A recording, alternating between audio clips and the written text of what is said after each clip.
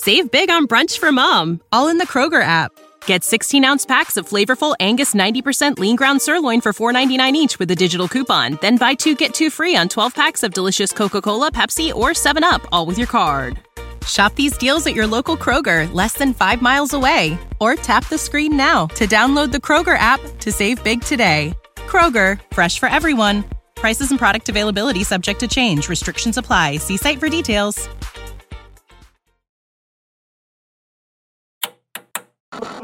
With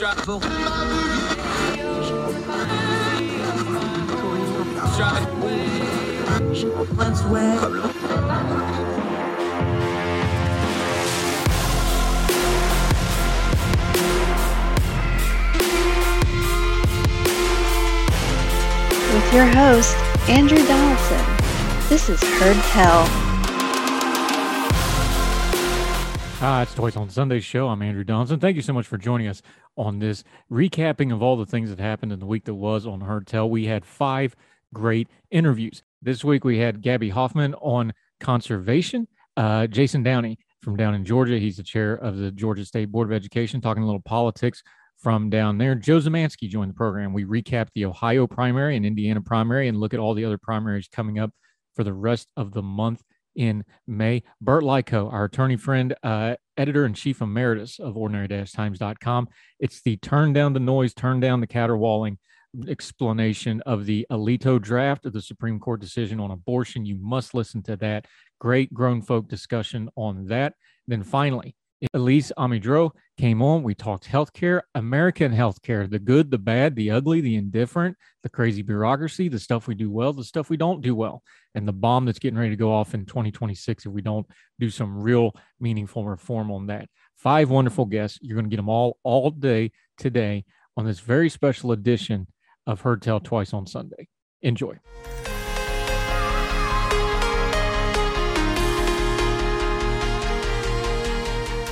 Heard Tell, one of our favorites, one of the superstars of Young Voices. We have a lot of them on. We don't play favorites.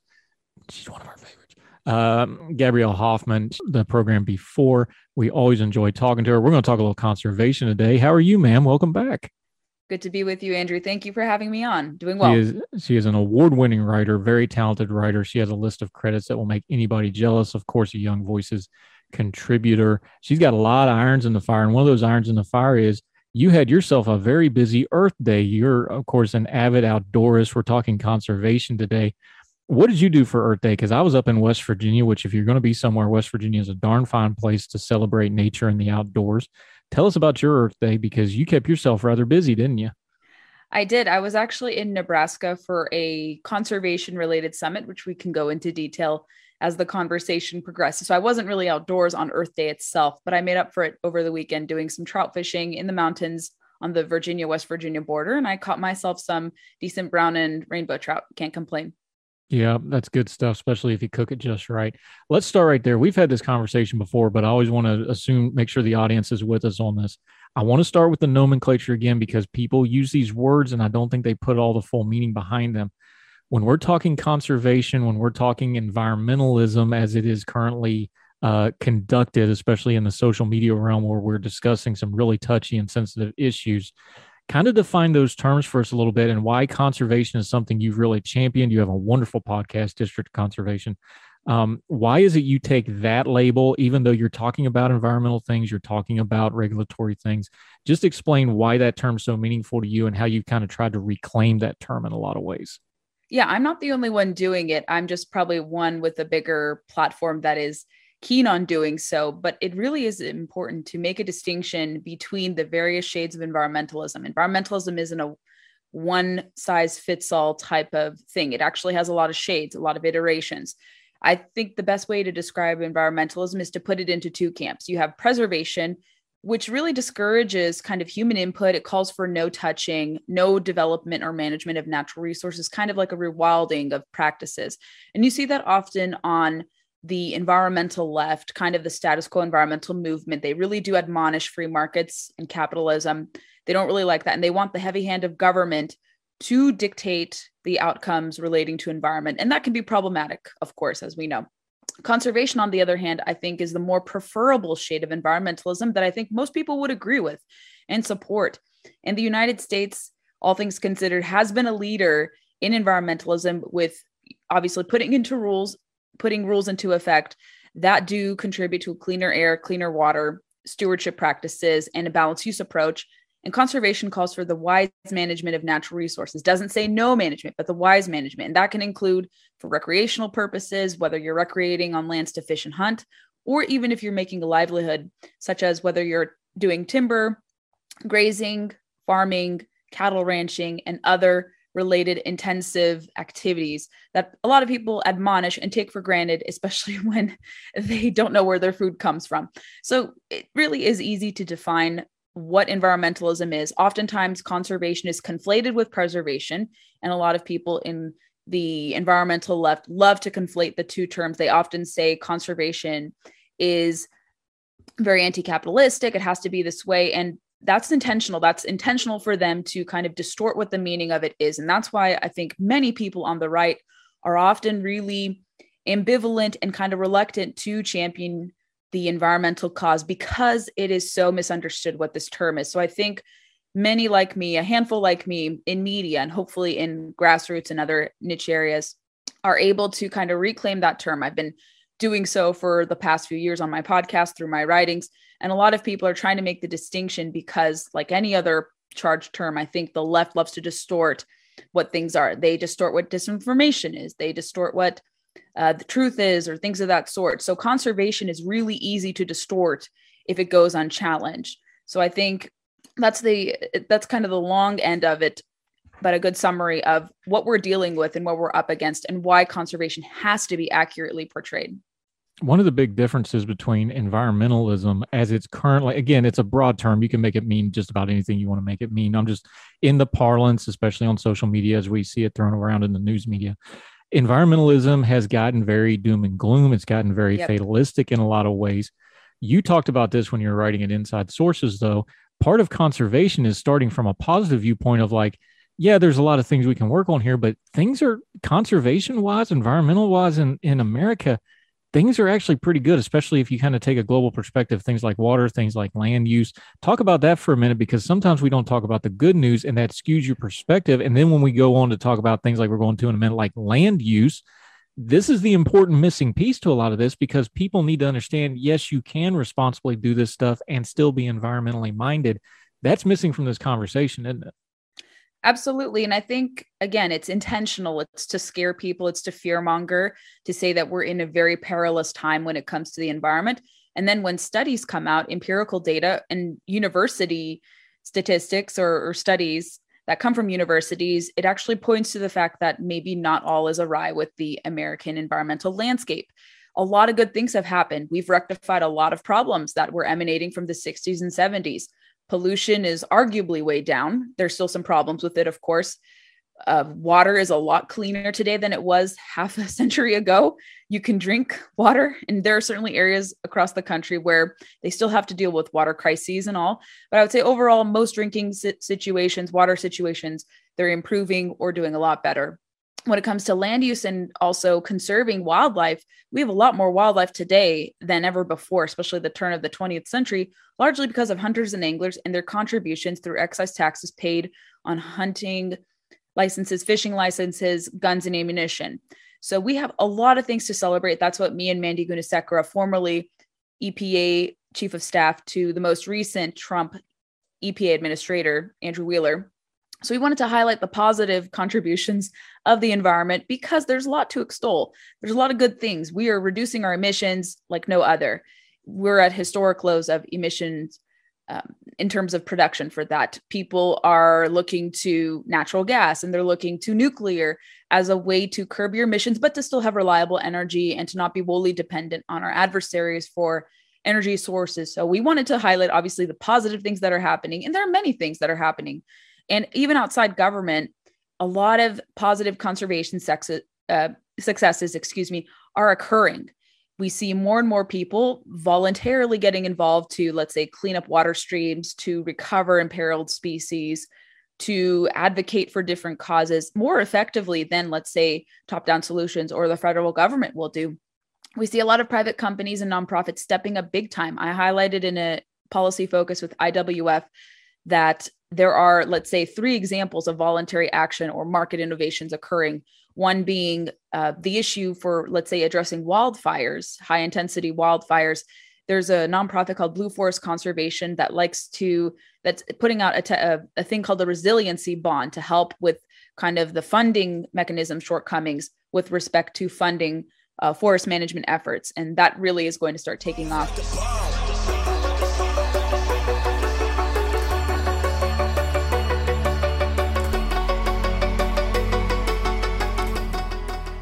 Back to Hertel. I'm Andrew Donaldson. This is going to be fun. We're going to go down to Georgia, talk a little Georgia politics, a little Georgia policy, a little Georgia education, and this is a Georgia feller. He didn't start that way, though. You scratch him hard enough, there's a little West Virginia still underneath that. Our friend Jason Downey, he's an attorney. He's also the sitting chairman, Board of Education for the state of Georgia. How are you, sir? I'm good. How are you? Fantastic. Good talk to you. You're like me. The accent's gotten a little softer, but it'll come out. We'll get to hills and hollers and yonders here in a minute. It'll start sneaking out, won't it? That's right. Just for clarification purposes, you are a political appointee by Governor Brian Kemp. So we'll lay that out on the table, but your opinion are yours and yours alone. But let's make sure everybody knows that. Let's just start right there because we had some news this week. We had, of course, the Georgia governor debate for the primary for the Republican Party. There's just no way to talk about Perdue without going back to what happened in Georgia in the Senate runoffs. This is where this whole story changes because we had January 6th and the Georgia runoffs. That's kind of the path break on the narrative for political path that we're on right now. You were there. Go back to that moment because the national narrative for the Georgia runoffs was Trump showed up and it all went sideways. Is that how it felt for you when those Georgia runoffs happened and both Senate seats flipped blue? Yeah, I think so. You had the 2 runoffs, and the thing about David Perdue, and again, full disclosure, I am a Brian Kemp appointee. I am a friend of the governor. I support the governor. You can go to my Twitter account and see some of the things I said after the debate the other day that the governor had with David Perdue. I have never been a David Perdue fan. I didn't support David Perdue in the primary when he ran in 2014 against Jack Kingston. I supported Jack Kingston at the time. So I have never been a fan of David Perdue. But David Perdue has always been a lazy campaigner. And so one of the issues that happened in that race against Senator Jon Ossoff was that David Perdue didn't show up to the debate. And so Jon Ossoff had an hour that he could just point at an empty podium and say, where is my opponent? He's not here. And that's sort of been the narrative throughout David Perdue's political career. He's always been a lazy campaigner. And now he's got Trump doing his evil work for him, so to speak. Trump is really targeting Governor Kemp because he thinks, of course, we know that Donald Trump, if you betray him, that's just the worst thing you can do. And that's what's happening now with this race. But yeah, it all goes back to Trump's involvement way back when, January 5th and 6th, when that happened. And it's been downhill ever since. Now, and to be fair here, Kelly Loeffler was the other candidate in that race. I'm trying to think of a way to describe it. She may be the least charismatic stump speech candidate I've ever seen in my life. And I was represented by Nick Rahal for many, many years. So that's saying something. That's a West Virginia reference. Y'all go look it up on your own time. She was a terrible candidate. I mean, just like you could not put her, if you were doing a TV show, you couldn't put her on TV. She's that bad with a microphone. Even with that all said, though, Jon Ossoff and Raphael Warnock both won their Senate races because it was a special election. Raphael Warnock is up. One thing the national narrative skipped over because they were so busy talking about Trump. Talk about Senator Warnock for just a second, though, because that race, am I in the minority with some of our friends here? I think he's going to be a really tough out because that race got personal. It got really, really ugly, and it's in recent memory. I don't think people have forgotten. Talk about that for a minute because the national narrative kind of skipped over that a little bit, but that race got really, really nasty in the state of Georgia, didn't it? It really did. The thing about Kelly is, and I've known Kelly for a little while, I supported Kelly as well, but when you have to understand when Johnny Isakson, Senator Johnny Isakson, retired, it gave Governor Brian Kemp the opportunity to appoint someone. And this is where the falling out began. And there's actually a book about this that a friend of mine, Greg Bluestein from the AJC, wrote. And it's about this whole timeline of what happened in Georgia politics. And it really began with Governor Brian Kemp beating Stacey Abrams in 2018 and how everything came from that and was born out of that.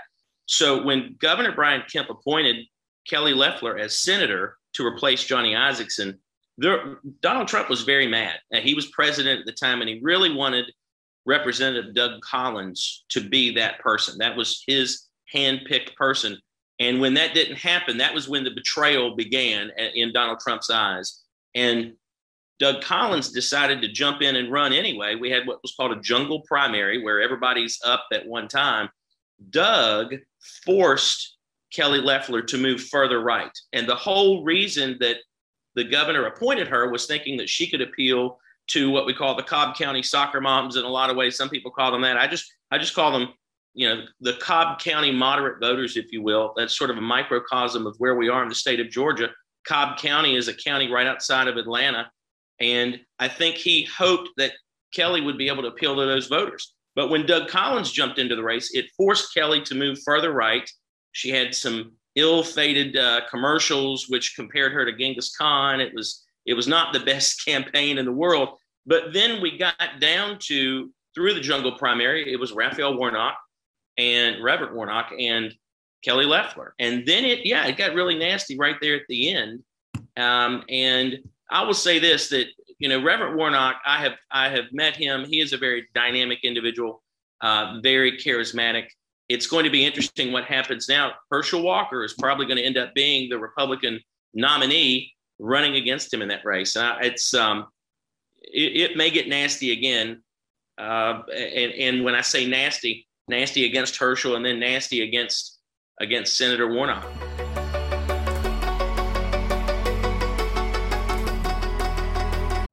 You know how to book flights and hotels. All you're missing is a tool to plan the travel experiences you'll have once you arrive. That's why you need Viator. Book guided tours, activities, excursions, and more in one place to make your trip truly unforgettable. Viator has over 300,000 travel experiences to choose from. Everything from simple tours to extreme adventures and all the niche, interesting stuff in between. So you can plan something that everyone you're traveling with will enjoy. Real traveler reviews give the inside scoop from people who've already been on the experiences you're considering. So you can plan with confidence. Free cancellation helps you plan for the unexpected. And 24/7 customer support means you can travel worry-free. Download the Viator app now and use code Viator10 for 10% off your first booking in the app. Find travel experiences for you. Do more with Viator. We're back at Hertel. Okay, he's back, one of our favorites. We lean on these guys, elections-daily.com. We were early adapters to them way back in the day, our friend Eric and company, and this man has been on multiple times on the program. You're going to see him a lot this year. I promise you. They do great work. Joe Zemansky, how are you, sir? I'm doing well, sir. I'm doing well. It's the end of my spring semester here at George Mason. We're just finishing up here. So I'm getting ready to head back home to Pennsylvania by the end of this upcoming week. I'm getting ready to head back home to Pennsylvania, where there's going to be a lot of stuff happening there. But I know we want to focus on another key Midwestern state today with their big primary last night in Ohio. Yeah, you'll get home just in time to vote, won't you? Yeah. Let's talk about Ohio. It was a marquee matchup for all the wrong reasons. Let's start with the Senate race. Back home where I come from, we call that a big old hot mess. Our British friends would call it an omni-shambles. I watched your coverage of it on the YouTube channel. You guys do excellent live feeds on these elections nights. I've gotten to watching you folks and your partnership with Decision Desk. Did I detect a little bit of disappointment there when all of a sudden J.D. Vance kind of started pulling away at kind of about the 8 o'clock hour or so? Were you surprised that this turned into kind of a comfortable win for him, about a 7-8 point win? I think we had some members of the panel who were more disappointed than others. Personally, I didn't think Vance was the worst of the field personally. I thought some of the comments made by Josh Mandel and, a lot of the stuff that he was saying to try and gain primary support, I thought would actually hurt him more in a general election than anything J.D. Vance has said so far. But I was surprised at about how comfortable it was becoming. I don't think we expected the election day vote to go that heavily for Vance as it did. in a lot of key counties. He overtook Matt Dolan, who ended up finishing third in a lot of counties through Election Day vote, where Dolan led with the early vote. And then when Election Day vote started coming in, that's where Vance had overtaken him in a couple of key counties and around the Dayton and Cleveland areas. So, I think I was surprised by the margin in the end. I wasn't necessarily surprised in the result. Vance, after the Trump endorsement, had become one of the three favorites. It was pretty clearly, by the end of the week, a three-way race between him, Mandel, and Matt Dolan.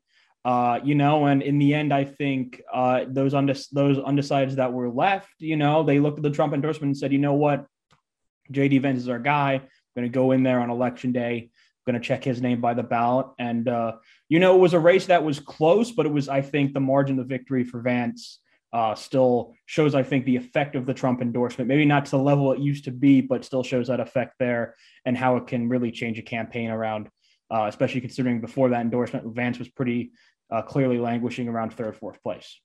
Yeah, and this one was really clear when I was watching y'all's coverage on elections-daily.com on the YouTube channel. It was really clear cut because, of course, the first returns you get on an election, the way we do things nowadays, is the early voting comes in first, and then you're waiting for the Election Day stuff, especially the way Ohio had it set up. And it was exactly like you said, just as soon as the Election Day stuff started coming in, especially Cuyahoga County, which is Cleveland area, as soon as the Election Day, it was really apparent within, 15, 20 minutes, those first three or four returns, that, the Election Day had swung to Vance. With credit where it's due, that's got to be the Trump endorsement, because like you said, Vance bounced between third and fourth. He was second a couple times. Gibbons took the lead for a while. Mandel had a lead for a while. Dolan kind of had a late surge in a way. There's just no other way to do this. I don't think J.D. Vance wins this without that endorsement.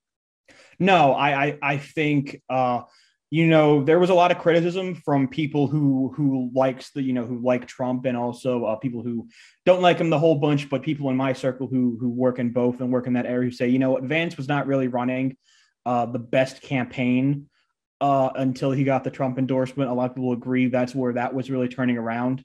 Without that endorsement, if, Trump endorses someone else like a Mandel or a Gibbons, or if he had stayed out of it completely, I don't think J.D. Vance is the nominee currently, but that's not the world we're living in.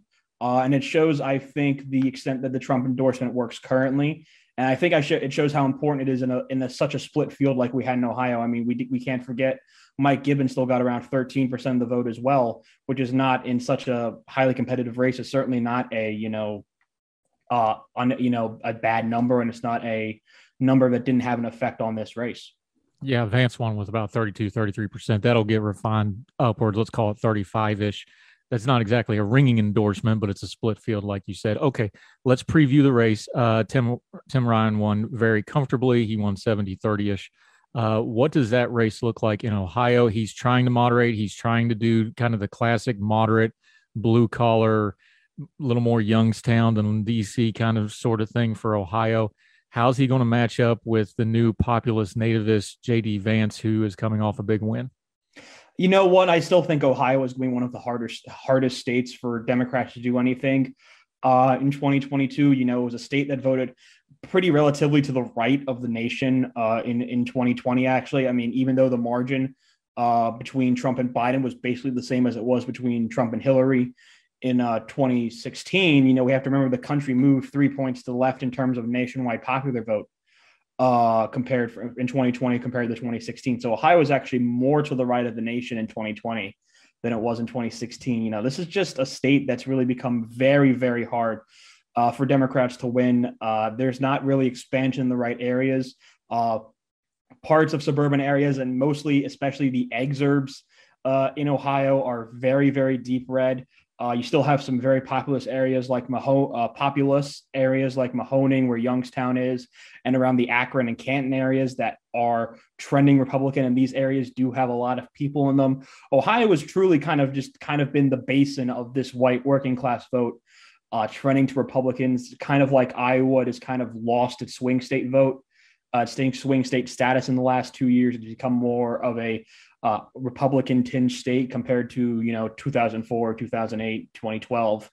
So I think it's gonna be really hard. I think Tim Ryan is definitely the best that Democrats could have gotten in terms of that race, but especially with Mike DeWine winning renomination, he's heading up that governor's ticket again.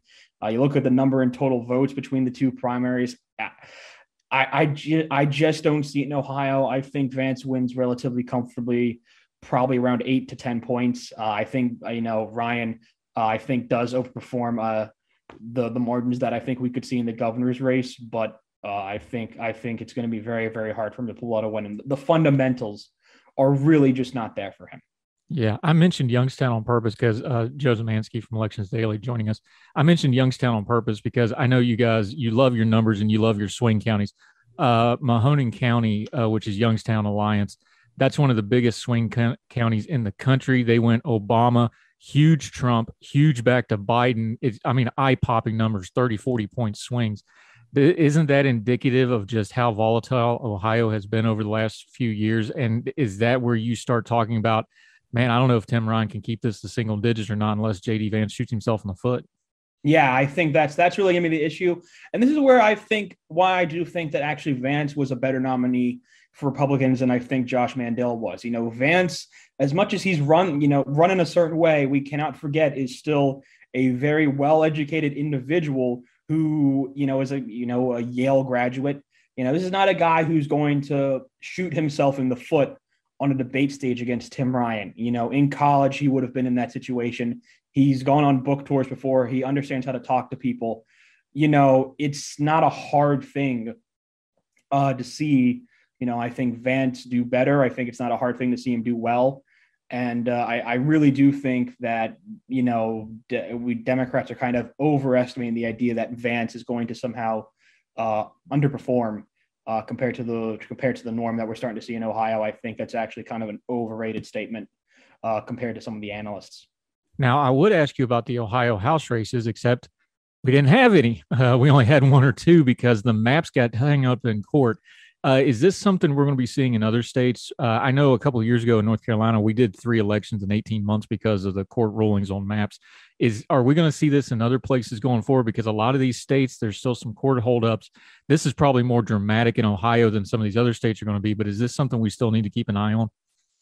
Well, yeah, obviously, while Ohio, by basically sheer force of refusing to listen to the state Supreme Court, did get their House of Representatives elections to their congressional maps and their congressional elections going last night. But their state House and state Senate races, unlike Indiana, were not able to be completed because those maps still have not been passed yet. We're going to see this problem kind of probably come up in New York, where it looks like they've pushed back congressional and state Senate races back to August. But right now it seems like they're going to keep their statewide and state assembly races in the earlier date because of court orders there so far. This is a possibility in Missouri. This is a possibility maybe even in Kansas, where we're still playing around with court and map issues. This is not an issue that's gone away, surprisingly, as this issue's become much more bloody in the way of redistricting. It's not something that we've gotten rid of yet. So New York really is kind of the state to watch right now, where we could see, again, separate elections for key races within the summer time period. So, it's certainly still something that's going on. And, it'll be interesting to see if it happens anywhere else. Yeah. You mentioned Governor DeWine won very comfortably. There were some protest votes, but that race was not in doubt. Nan Wally will match up against him. It's former Dayton mayor. What line do you put on that? Is that pretty much safe? Is it lean? What do you think for the Governor DeWine? I think for Governor DeWine, it's pretty safe. He's had some issues with as we saw last night, he did get under 50% of the total vote last night because of other candidates involved in the race.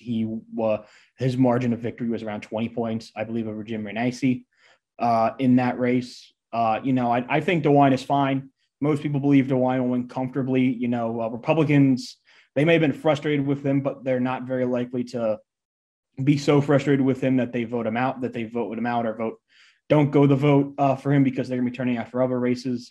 DeWine's popular. He's just kind of the similar model, I think, of Rod Portman in 2016. He's going to be very hard to beat. Nan Whaley's not a bad candidate, I think, by any means. She's been seen as a rising star, but I think her place in the future could be potentially in a Dayton-based congressional seat if a fair map is drawn I don't think it'll be the governor's office. We have this currently rated a safe Republican, and it's pretty hard for me to see that change.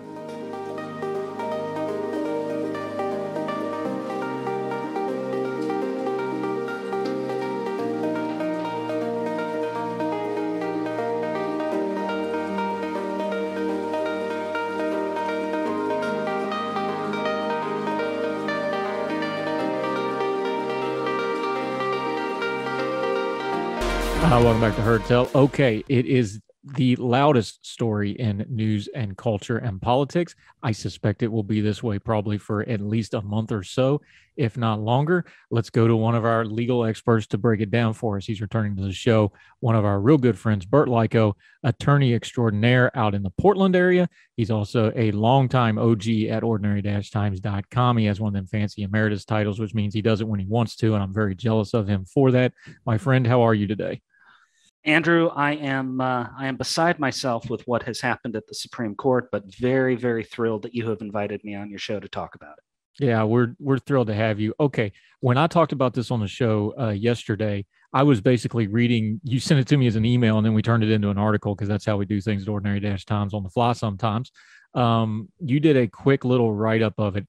Let's start with some nomenclature, though, because I want to make sure everybody's on the same page because we're dealing with one of the loudest cultural things of our lifetime. I put it this way on the radio this morning. This really is the convergence of the last 30 years of the culture wars. This is what everybody's been building for. This is what everybody's kind of been gearing up for. This is going to be loud like something we've never seen before. But we're dealing with black and white law here, so let's get our nomenclature right.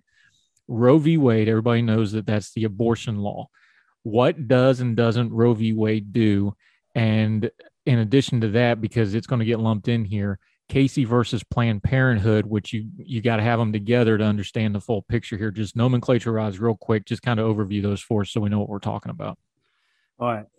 You can spend about 3 weeks on this in a con law class in law school, so I can get deep, deep, deep into the weeds if you like.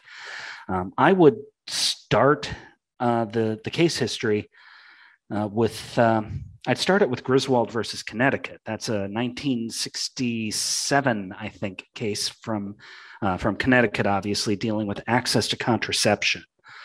And that case decided that individuals have a fundamental right to have access to contraception based on this notion of a right to privacy. Now, you will search the Constitution of the United States in vain for the word privacy. It's not there. Griswold used what's called penumbral reasoning, saying that there are certain things that exist within the scope of different enumerated constitutional rights. The First Amendment, the Fourth Amendment, the Fifth Amendment, the Ninth Amendment, and the 14th Amendment. And all of these enumerated rights have been interpreted to protect certain kinds of privacy. So the idea didn't originate in the Griswold case. It goes all the way back. The earliest formal discussion of it goes to a law review article in Yale Law Review by Louis Brandeis in 1890. So we're not talking about something that the Griswold court made up out of whole cloth. But it was the first time it really got applied, at least in a very explosive sort of way, in that Griswold case. With me so far? Yeah, I'm with you so far. And real quick, since you brought it up, there has been this all over social media today that Roe v. Wade was essentially a privacy case. That's an oversimplification, even though the basis in the Griswold law was privacy. That's an oversimplification of what Roe v. Wade does as you go on to further explain it, right? Right. It's important to understand that Griswold case took this idea that Louis Brandeis had about a privacy right being one of the unenumerated rights and put that into law, because the Roe court took a look at the circumstances of that case, a direct challenge to a Texas law criminalizing abortions, and said privacy is one of the reasons why we can't have a law criminalizing abortions. That's not consistent with the Constitution because, among other things, the Constitution protects the right to privacy. Getting an abortion is a very private sort of decision, one of the most intimate private decisions a person could make. So that is one of the foundations that is mentioned in the Roe case. The Roe case also goes directly to the Ninth Amendment and says you have a right to an abortion that you can trace just to the Ninth Amendment that says there are unenumerated rights. And the Ninth provides one of those. It didn't do a real good job of articulating what that right is. And this is where the Roe case has got a lot of criticism. It's a little foggy on the textual foundation for what becomes a limited right to an abortion. So the second thing to understand about Roe is it does not provide an unlimited right to an abortion. Roe creates sort of a sliding scale as a pregnancy advances. So it decides, and there's no real good legal precedent for it. It just says that you have a pregnancy divided into 3 trimesters. The first 1/3 of the pregnancy, the second 1/3, the last 1/3. And as you advance through the pregnancy, the state's interest in regulating that abortion, regulating potentially up to the point of criminalizing it, will grow. So in the first trimester, the state has a very minimal interest as compared to the individual's autonomy in deciding whether or not to have that abortion. And then by the time you get to the third trimester, the state's interest has grown powerful enough that it can override the individual's decision. And the third concept that comes out of Roe that becomes important when we get to Casey 20 years after that is this idea of viability. And viability gets to be really the turning point, both in Roe and especially in cases that come later. Viability is defined as the point that a fetus can survive on its own outside the womb.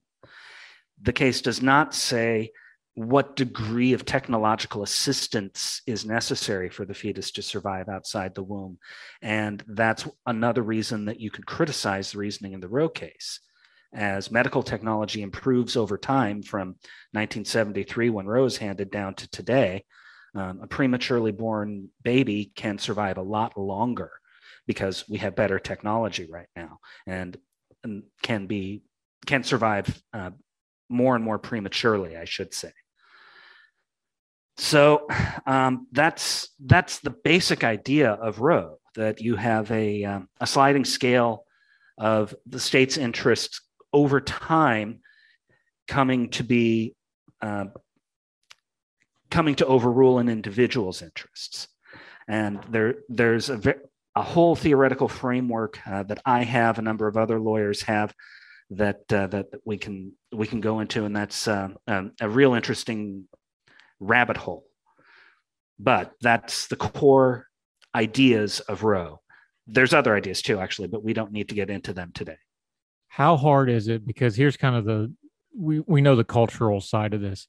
How hard is it, though, when you're talking about the case law, and you laid out a little bit of, case law built on case law, it's a building thing. Mm-hmm. When you're dealing with this kind of case law, where you're also trying to deal with a medical certainty, and a medical certainty that has a very debatable point like viability. We've already talked about, we normally now 20-week fetuses are viable outside the womb, these sort of things.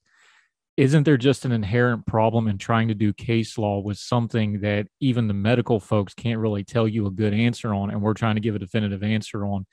Is it too much to say that this is one of those points of law where the law is just inadequate to try to explain this, and there's just always going to be a tension here no matter what you do? There will always be tension about this because this is such a morally fraught issue. And people of very, very good faith and very good morality are always going to disagree about this. That will never, ever change. It has never, ever changed since thousands of years ago, when abortions were first done with different kinds of chemical inducements. Whether that was something that should be done or shouldn't, ancient peoples discussed and debated amongst themselves. We shouldn't be so arrogant as to think that we will resolve as difficult an issue of this, particularly in these modern times.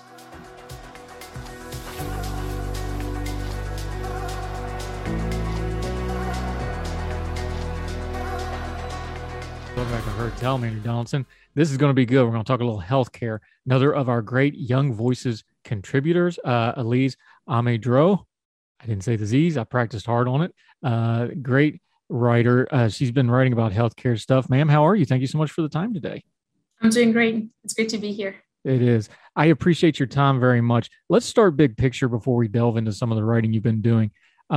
I want to do a little perspective because we seem to have some really well-worn narratives in America media, especially the news media, especially social media, about our healthcare system.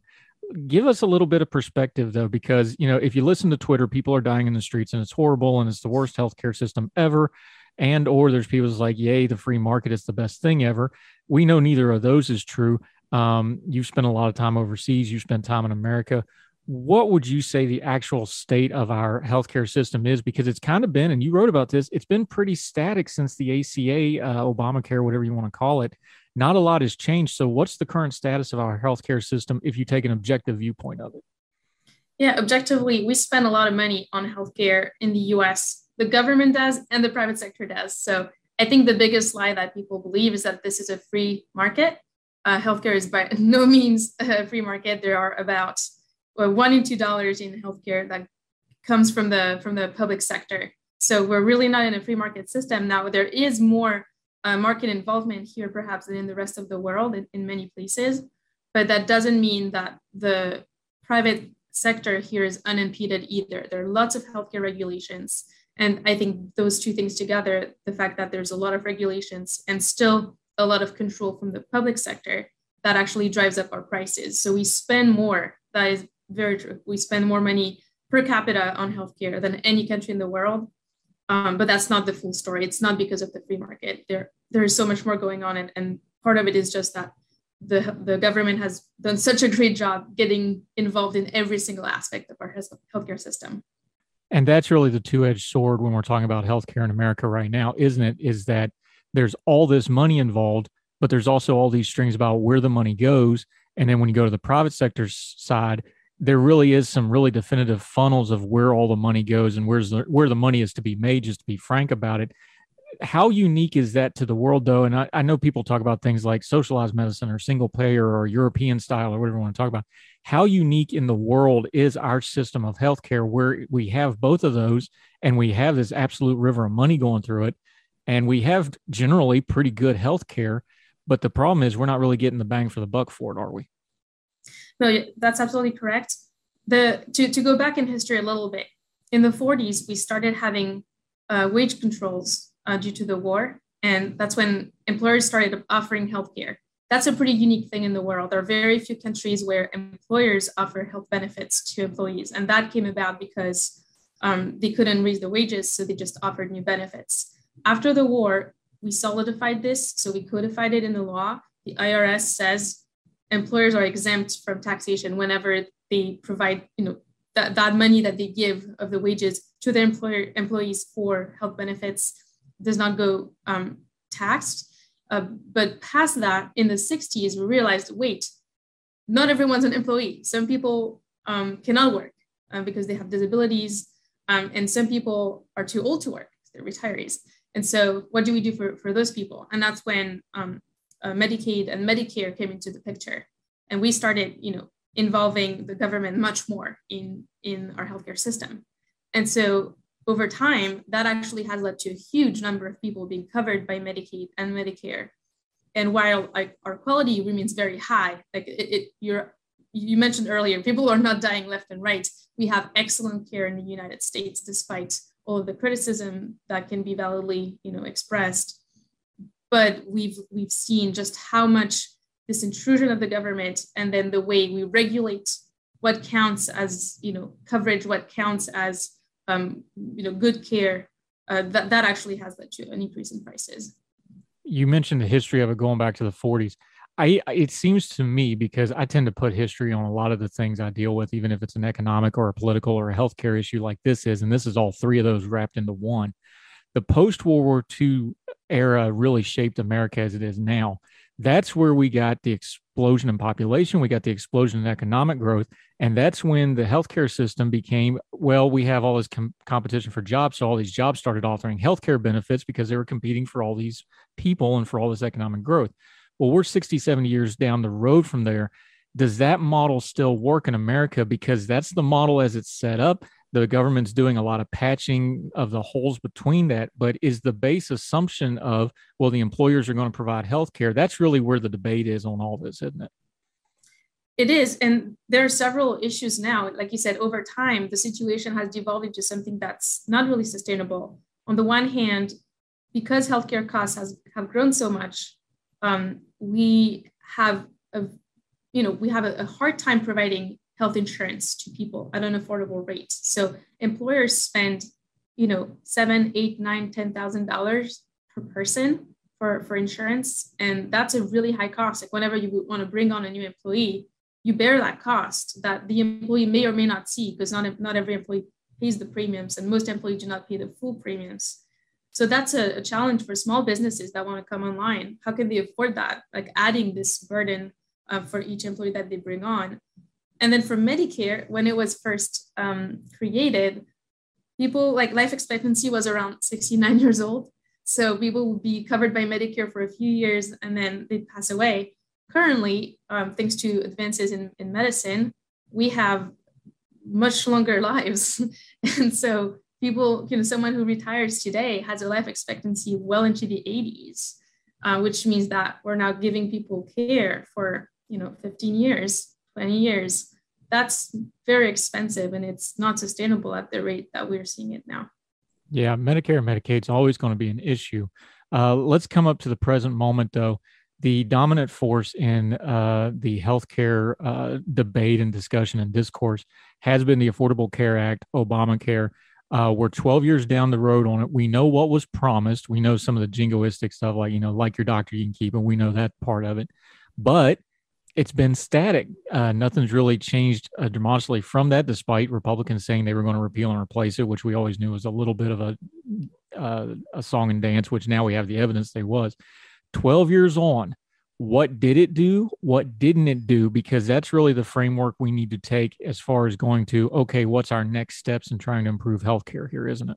Yeah. So one thing that it promised, or at least Obama on the campaign trail in 2008 promised that he was going to cut costs for a family of four by $2,500 a year. Well, our costs have tripled or quadrupled since this happened. Since we passed Obamacare. So costs have not gone down. It has not been affordable. Has it covered everyone? Because we were saying, we're going to protect patients. We're going to give them coverage, but we'll still have roughly 30 million people who are uninsured. That's about 1 in 10 Americans. Now, some of them don't want to be insured. There are reasons why the Obamacare design, went away at first. Everyone was supposed to have insurance or they would pay a penalty. That penalty went away. But still, it's not closed the coverage gap, you could say. What we have seen is lots of people benefiting from the Medicaid expansion. So many states expanded Medicaid coverage to people who were not previously eligible, people who didn't have disabilities or didn't have an income below the federal poverty level. And that's been the main way through which people have gained coverage through the ACA. Now, that coverage is not great, and it is also pricey both to the federal government and to the states without seeing great improvements in health outcomes.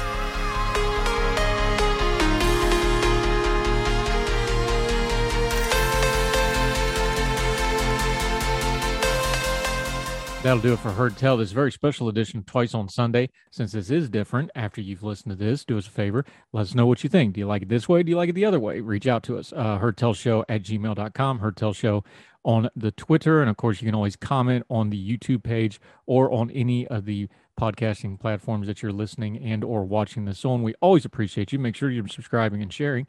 That's very important to us. But let us know. 5 great interviews this week. So until we see you again, wherever you and yours are, across the street, around the world, we hope you're doing well. We hope you're well fed. We'll see you right back here for more Heard Tell next time. Y'all take care.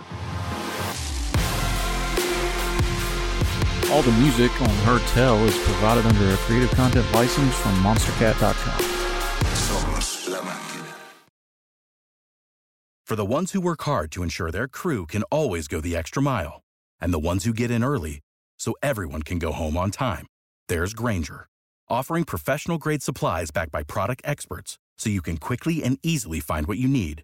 Plus, you can count on access to a committed team ready to go the extra mile for you. Call, Click Grainger.com or just stop by. Grainger, for the ones who get it done.